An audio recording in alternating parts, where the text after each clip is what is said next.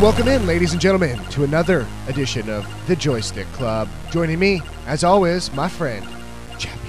How's it going? Awesome. How you doing today? Episode 2, we got a lot to get into today. TI6 took place here in Seattle, where we are currently located and always located, as a matter of Always fact. will be. So we jump right into TI6. Now, this is my second year. You did not get to attend, but you watched pretty much every single match. So Yeah, you and were there in spirit. I really was. I actually quite enjoyed getting a different view of the tournament this year. Yeah. And for me, it was incredible. Again, we'll get into that as far as production and a little bit down the line. But let's talk about the gameplay. Let's talk about the matches that we saw. Wings, your champion, the Chinese-based team, taking home $9-some-odd million between the 5 of them. And, Just pocket change. Yep, gonna have a nice little bar. I'm sure they had a nice little bar tab for all those who were over 21. Oh, yeah. That night to celebrate here in Seattle. But let's talk about some of your highlights, some of your lowlights, some of your impressions from TI6. So Chappie, we'll start with you. What are you impressions, takeaways? Kind of hit us with it all. First highlight: augmented reality heroes during selection. Yes. I mean, that's a joke, but it's also kind of true. I thought it was really cool. I had my girlfriend watching with me, and it was really neat to have kind of user-friendly ways to get into it and putting them right out in front and seeing them, so on and so forth. I thought was really cool. But more importantly, or more seriously, I thought that the splitting up of the broadcast crews was a really great way of doing it this year. You had one broadcasting during hero selection, and that was their job, and one during in-game. And then we also had the guy doing I can't remember his name now, doing the touch screen post-game analysis, which is really what his strong point's always been anyway. So he was at the spot that he deserved to be in this year. So I thought that kind of splitting of roles made for a really great broadcast, and it made for a really great stream. Yeah, and for me, being there in person and seeing some of the first matches on the first few days, like OG, the team that everyone thought was going to win, pretty much the favorite, the number 1 seed, as they would call it, just being upset by MVP, just winning the one match, but MVP aggressive from the jump, winning games 1 and 3, and really just steamrolling them as they tried to play a little bit passively. I think they thought they were going to breeze through MVP, and they actually got rolled, dominated the 2 games that they beat OG in. So it was really disappointing to see that. But then on the flip side, you saw a team like Wings in the first round beating DC with the crazy tactic in game 2 of Techies and Pudge. Now, I'm not going to talk crap about Pudge. I love me some Pudge. They actually didn't win that particular game. They didn't win that particular game. No, in fact, they actually but that was a highlight. Had a really bad game in game 2. But in game 1 and game 3, you could absolutely see how dominant Wings was. And you knew from that first day that they were going to be a force to reckon with the rest of the tournament. And they ended up running all the way to the finals, not even having to go down into the losers bracket down there. Facing DC in the finals again, I believe, correct? Yeah. Yeah. So a rematch of that first round matchup. And just really great to see. Great competitive play. Got to take my boss here at 710. He enjoyed the event. He enjoyed going and seeing the spectacle. Oh, really? That is his TI6. First TI6. First live esports? First live esports. And it was really cool kind of sitting with him, watching him kind of take this all in, watching him digest the production value and the gameplay, the competitiveness, the crowd, the feeling, just everything. The production, because we are radio guys here, and we love the production side and taking a producer viewpoint as we look at events. He actually the next day ended up taking a Seattle Mariner VP down to the event just to show him what it was like and to show him, this is what's going on here in esports. Is there anything you can translate into the Major League Baseball production? Is there anything that they can learn from the Major League Baseball production? And you're seeing other sports embracing esports. And we'll get into that a little bit later with Jacob Wolf of ESPN.com. He's a writer. He's going to join us here in a few minutes. But Chappie, you didn't get to go this year, but last year, what do you remember from the production of the event that stood out to you the most? And then I'll give you a couple things for this year as well. But Yeah. Chappie, we'll start with yours. Last year's TI was my first. It's actually my first live esport as well. And going back to it, it's hard to ignore the production value was the thing that I walked away from the most. I actually went to TI and then headed down to a bachelor party immediately after TI. And after the weekend was over, my highlight was probably the production value of TI. I mean, someone pops an ultimate and the floor changes for The everyone. interactive floor, Yeah, the yeah. interactive floor is great. The crowd, I mean, it Geolocated, so they had geolocation bands. So where if Yeah. you were sitting in a certain section in the key Mhm. arena, certain events, your wristband would light up during a kill, first blood, those types of things. Pardon me.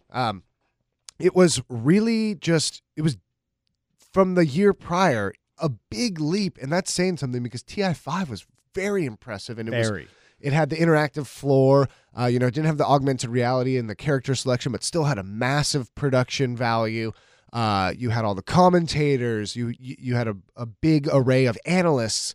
It was impressive nonetheless, and the way they take care of the players and the teams and the families and just the community. And you see outside the viewing screen, and they have the merch booth that sells out of like $40 pins Yeah. in a matter of minutes. I mean, it's vastly impressive.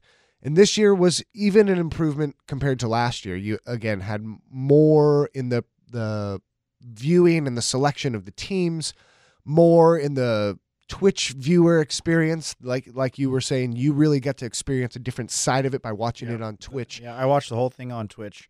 It actually, sorry to interrupt, but it actually kind of felt via Twitch like there were about, maybe the same or a little bit less in the audience this year. Did you feel that way being there? Was that just a camera angle thing? I mean, you were there yourself, so. Wait, say that. So The crowd size. I mean, it didn't feel quite as impressive through the Twitch stream, and I'm wondering if maybe that was just because I was on Twitch and the cameras weren't showing the really crowded sections. I think I just think it depends on when you watch, because I as you go later on into the people filter evening, in and out, right? Correct. Yeah, people filter in and out. And then on the weekend matches, the grand finals matches, obviously sellout crowd, full capacity there at the Key Arena. And I guess when I thought that it was like a weekday evening, one of the weekday evening sessions. So that's right, like probably a Tuesday why afternoon session, probably on day 2. Yeah. It was a little bit more slow than because the first day, opening ceremonies, I was there for opening ceremonies, and it was fully packed. Right. It was full as I've seen Key Arena since a Sonics game, maybe even some concerts like the Macklemore concert. But it was impressive to see the size of the crowd, and overall just so cool to see the tournament here. I'm so glad it's in Seattle. Oh, and it sounds like it's going to be here for a while. Be here for a while. So, how were opening ceremonies? By the way, I didn't catch opening ceremonies last year. What goes on during that? This was the first. They had a live band, and a violin player, and it was pretty interactive. They showed a ton of videos, and I forget her name right now. Ellie Goulding. No, not Ellie Goulding. I know, but it's someone like that. Someone down there. No, but a very impressive performance, cool videos, cool montages, got you really pumped up, really interactive again with the wristbands and just the crowd really enjoying it. The teams, you got to see highlights of all the tournaments of prior year, and just really thankful to be a part of that. And we're thankful to the people down there at the Key Arena who helped us go, specifically Joe. So we'll say a big thank you to Joe on behalf of 710 AM ESPN here in Seattle. He helped us all get into TI to experience it again. So big shout out to him. We love Joe. And it was Lindsey Sterling, by the way. Oh, Lindsey Sterling. There you go. And why don't we shift gears? And joining us now in the Joystick Club is ESPN.com writer and a personal friend of the show, Jacob Wolf. So, Jacob, welcome to the show. Hi, thanks for having me. And first off, we'll start with TI6. Now, you were here in Seattle watching the whole tournament. What were your overall impressions of this year's TI6 in Seattle? So I thought the production value was actually pretty good. It was probably my biggest praise of the entire thing, because oftentimes I see esports tournaments that more or less kind of push a certain narrative, and it feels very scripted and feels forced, I guess is the best word to use. Mm-hmm. But with TI6, it seemed it was kind of like Red Eye and his friends, and it was very loose, and they were making jokes, and the puppets and all that other stuff. Like it would seemed the production seemed like loose but done very well. So the production quality was really high, and there was no like scripting or anything to it. So I really enjoyed that part of it. And overall, as a tournament, I think I really enjoyed a lot of it. Getting to see some of those matches, especially as someone who doesn't get to cover Dota that often because I'm so caught up in other games, it was really good to get to see some incredible matches in Dota. And overall, like Wings winning, I don't think a lot of people would have told you that was their guess. I would think that a lot of people would say OG or Team Liquid, but no, it was a really good and surprising tournament, and yeah, I enjoyed it. So Yeah, I agree. Jacob, what would you say is your favorite moment from being up here for TI? The DC EG game, I was up in the top of the stands at the Key Arena taking pictures on my phone, but I really enjoyed the DC and the EG game. Like, that base race was so fun to watch. You could tell that, absolutely. both teams were trying really, really hard, and we've seen games like that in other MOBAs as well, and we've seen it in Dota before, but overall it was very cool to experience that live, because I think that's a moment that people aren't going to forget. What was the biggest surprise to you over the TI6 week? I think it was definitely OG. OG fell out pretty quickly. Yeah. They lost the MVP, and I'm trying to remember who they lost to second. I think it was TNC, but they lost fairly surprisingly, and they were predicted to be the tournament winner coming into it because they've won the past two majors. So yeah, I think they went or one won of the past three, major. or one of four. Yeah, something like that. Yeah, and so a lot of people predicted OG to win, and a lot of people predicted Team Liquid would be very close behind them, and both got upset. So that's a big deal, and I definitely think that OG not being able to take it means that probably something will change for them. If it doesn't, I think that they could still be okay, but I think it was a little bit surprising to see that they lost, especially to MVP, who is, to be fair to MVP, they do a lot with a little because they don't have a server in Korea, and they have to play in Chinese servers in Korea with really high ping. But I don't think a lot of people would have told you coming into the tournament that they predicted MVP to beat OG. So seeing OG lose that and then fall out of the tournament fairly quickly and not even make top three is a big deal. Yeah, absolutely. I mean, you cover a lot of esports. Do you feel like this is an area where an underdog has a better chance of coming through and surprising people, or someone that's really supposed to win can come out and lose early on in the game, as opposed to, say, the World Series or the Super Bowl? I think the way the Dota circuit, like the way that Dota, like spacing of events and everything, I think that yes, you can have teams that surprise at things like TI.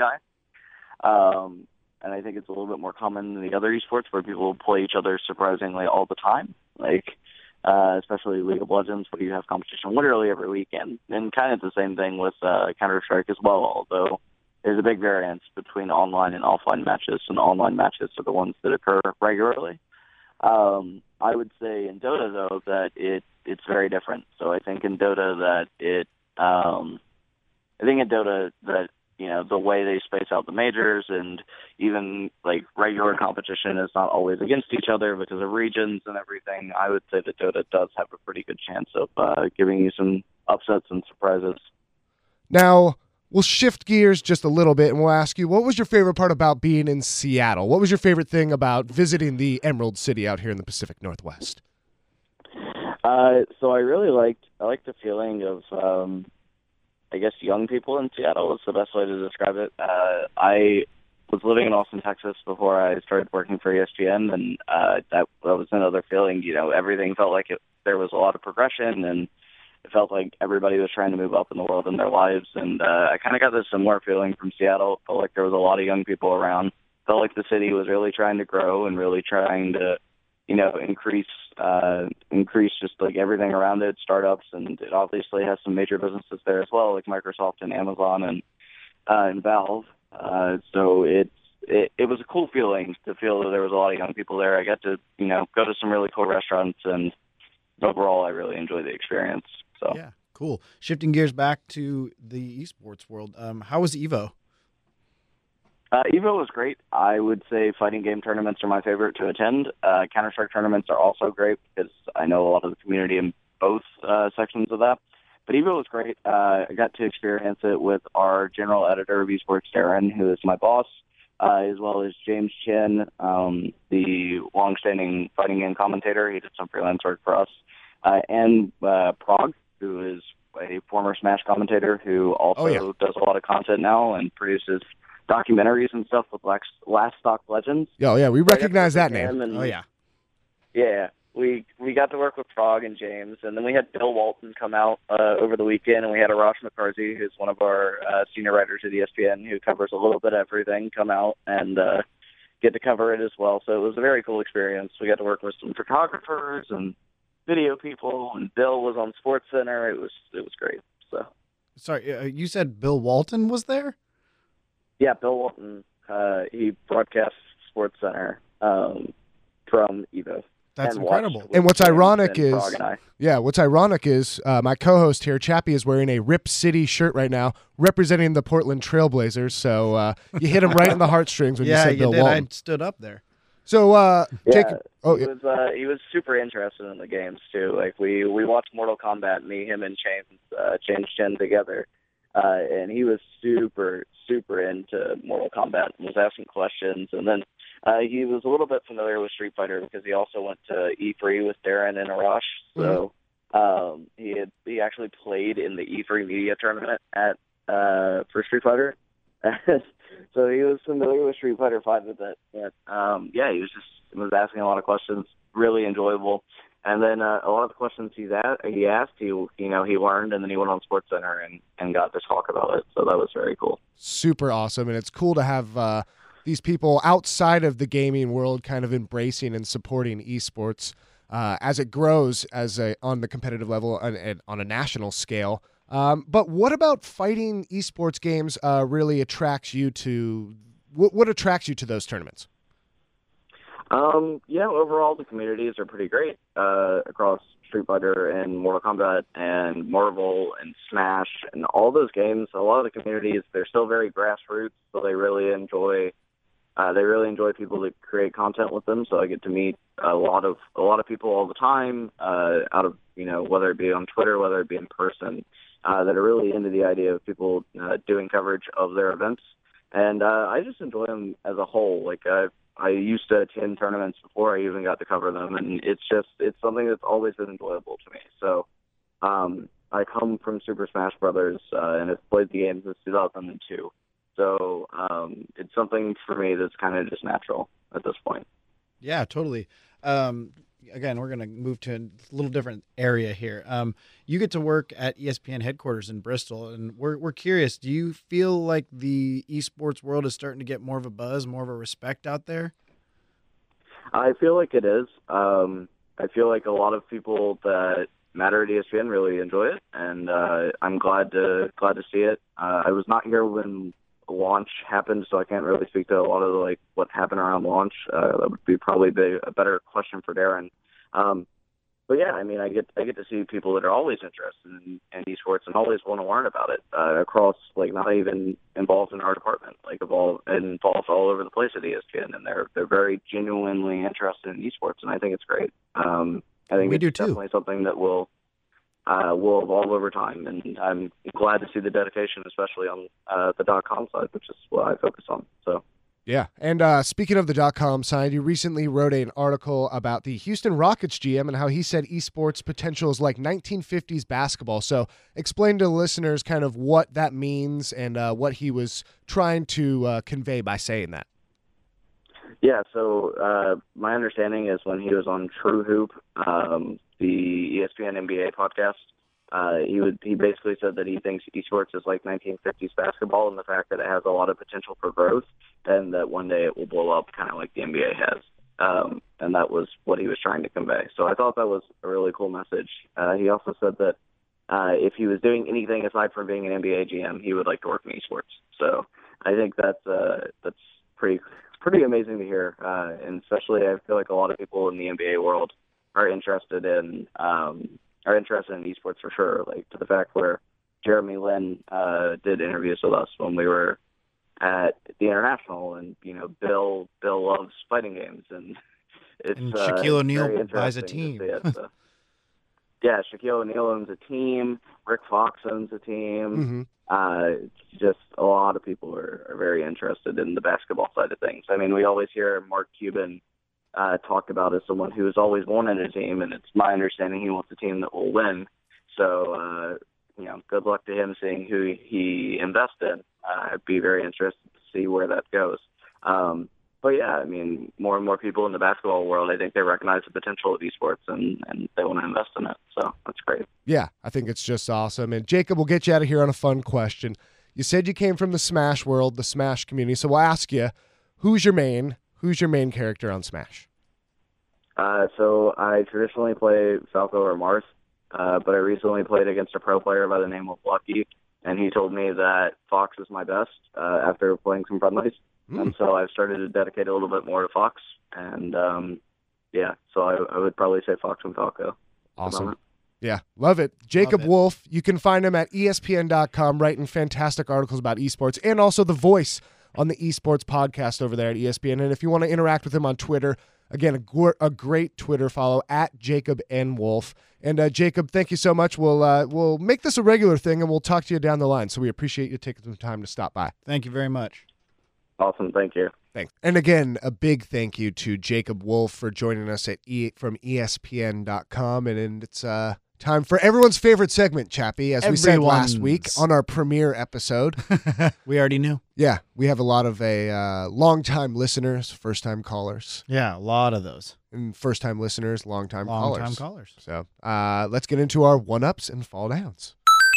My one-up, I'm giving it to the entire week of TI6. It was an incredible experience, again, being down there at the Key Arena, seeing it in person, feeling it in person. Yep. Now I got the 2 badges. I'm pretty proud of those. Got the 15 and 16. He's 5 a and 2-badge 6. man. Look 2 at badge world. Man. So excited for next year and what they're going to improve upon, because they made big leaps from 5 to 6. What's 7 going to look like next year?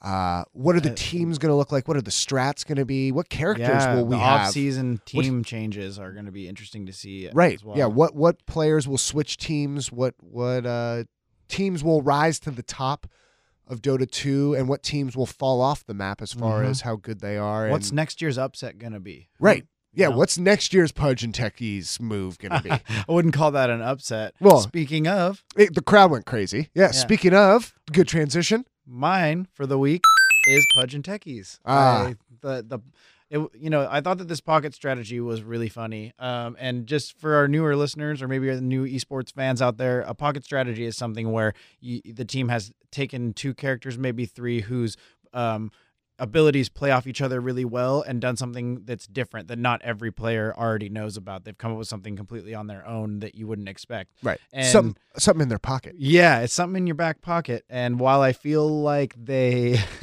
didn't necessarily think it was going to work in this competitive scene, they tried it anyway. They were up 1 game. They were confident. It was really fun to see a team that was willing to take a loss to try something different and get the crowd excited. And I was watching at home on Twitch, and I was very excited. So It worked for me. Yep. Yeah. And I just thought it was a fun experience to see that in the crowd. People went wild. It was really funny to see. And I was there with my boss that day, so I got to explain to him, like, oh my gosh, this is off the wall right here. Yeah, this is pretty crazy. Happen. Yeah, no. And we can't always have the good. We got to get into the bad. So we'll get to our fall downs. And for me, it's scalpers, ticket scalpers outside of TI6. I saw you can go to any sporting event. That's a turn down for me every day of my life for everything that I go to. Right. Just trying to profit on these tickets, selling them for almost a daily price for what it would cost to go for the weekend. Just out of control. And it takes away from the event, and it takes away an experience that someone might get to have, and maybe even a new experience that someone might get to have that may cost a couple viewers or a couple esports fans there. You might not be able to create a couple people just because scalpers are forcing them out and pricing them out of the... They're ruining our conversion rate. Right, exactly. So I'm going to give it to scalpers. I know we could probably do that in every single tournament, and I'm sure it happens at every single tournament in every single sport, but it's just too much. So It's too I'm much not for into you it. this week. And what about you? What's your fall down this All right, week? I didn't want to do it, and I don't want everyone to think that don't do I'm it. copping out, but I Don't. got to do it again. You I did it gotta do again. My turn down is Pudge and Techies. Oh, My why? fall down. My Why? fall down. Because they won. They won the tournament. They did. They ended up winning the tournament. And I And they think pulled a that Pudge that's- again I think later in the that's- grand finals. I think that's fantastic, but I couldn't shake the feeling that it was one of those things where they were just so cocky that they were laughing at everyone else. And I am very much someone that's into the sanctity of competition, Mhm. and where you don't go in and make. I don't know that they're making a joke of it is probably a too strong of a word, because they Yeah. ended up winning the whole thing. Right. But You got to take it serious. yeah, you got to take it serious, and I think that it made DC kind of, I don't know, the feeling that DC must have had when that was going on. What they must have just been rolling their eyes and like, okay, come on, we'd rather lose 2 games in a row than have to waste this entire win. Waste all this time because you guys want to horse around, sort of a thing. But that being said, I still think that they deserved the grand finals. Obviously, they won the whole thing. They're the best team in the world. Don't let me make you think that I'm taking that away from them. Just had to say that. And I'll also give a turn down to people who don't support their support. Support your support. Support your support. Support your support. That may end up being a theme and a motto of this podcast. Right. But you saw it was in the Secret versus LGD game. Pylai Dai had to sacrifice himself for the rest of the team, and it sparked this run that got them back into the game. But just make sure you're supporting your support so they don't have to sacrifice themselves, so you can stay alive. Keep your support keeping you alive, and you can Help me help you. Help me Help you. And so that's going to do it for episode 2 here on the Joystick Club. Big thank you to my co-host, Mr. Chappie, for joining us here. Not Mr. Chappie, it's just Chappie. It's just Chappie. I don't like that formality. And big thank you to you, Taylor. It's a pleasure to be here. Thank you. I can't believe I get to come to ESPN and talk about video games every week. I know. This is dream come true. Seems cliche, but sometimes cliche is the best way to say it. It's my pleasure. And you can reach us again. You can reach me at Taylor710ESPN on Twitter, or you can reach the show at the Joystick Club on Twitter. And then again, we're on Facebook, and sure to be podcasting everywhere soon. Just going through some final steps here. You should be able to find us everywhere. A lot of red tape just to get your podcast out there. A lot, yeah. I didn't see that. But don't coming. worry, we're willing to cut through that tape just for you, Absolutely. the listeners. Melting And it down with a blowtorch. And again, a big thank you to Jacob Wolf of ESPN.com. Make sure you're going there, reading his articles about esports and the entire world that is. And make sure you're following him on Twitter as well, at Jacob N. Wolf, and following his podcast, as he's got some good interviews all over weekly as and well. if we get him enough new followers in this week's spike after the episode, we might get him back again. Yeah, So let's try and get him back. Let's try and get him I back. think that's the goal, is to get Jacob back and talking about esports here. Fantastic interview. Fantastic talking to you all. So thank you so much for tuning in, and GG. GG.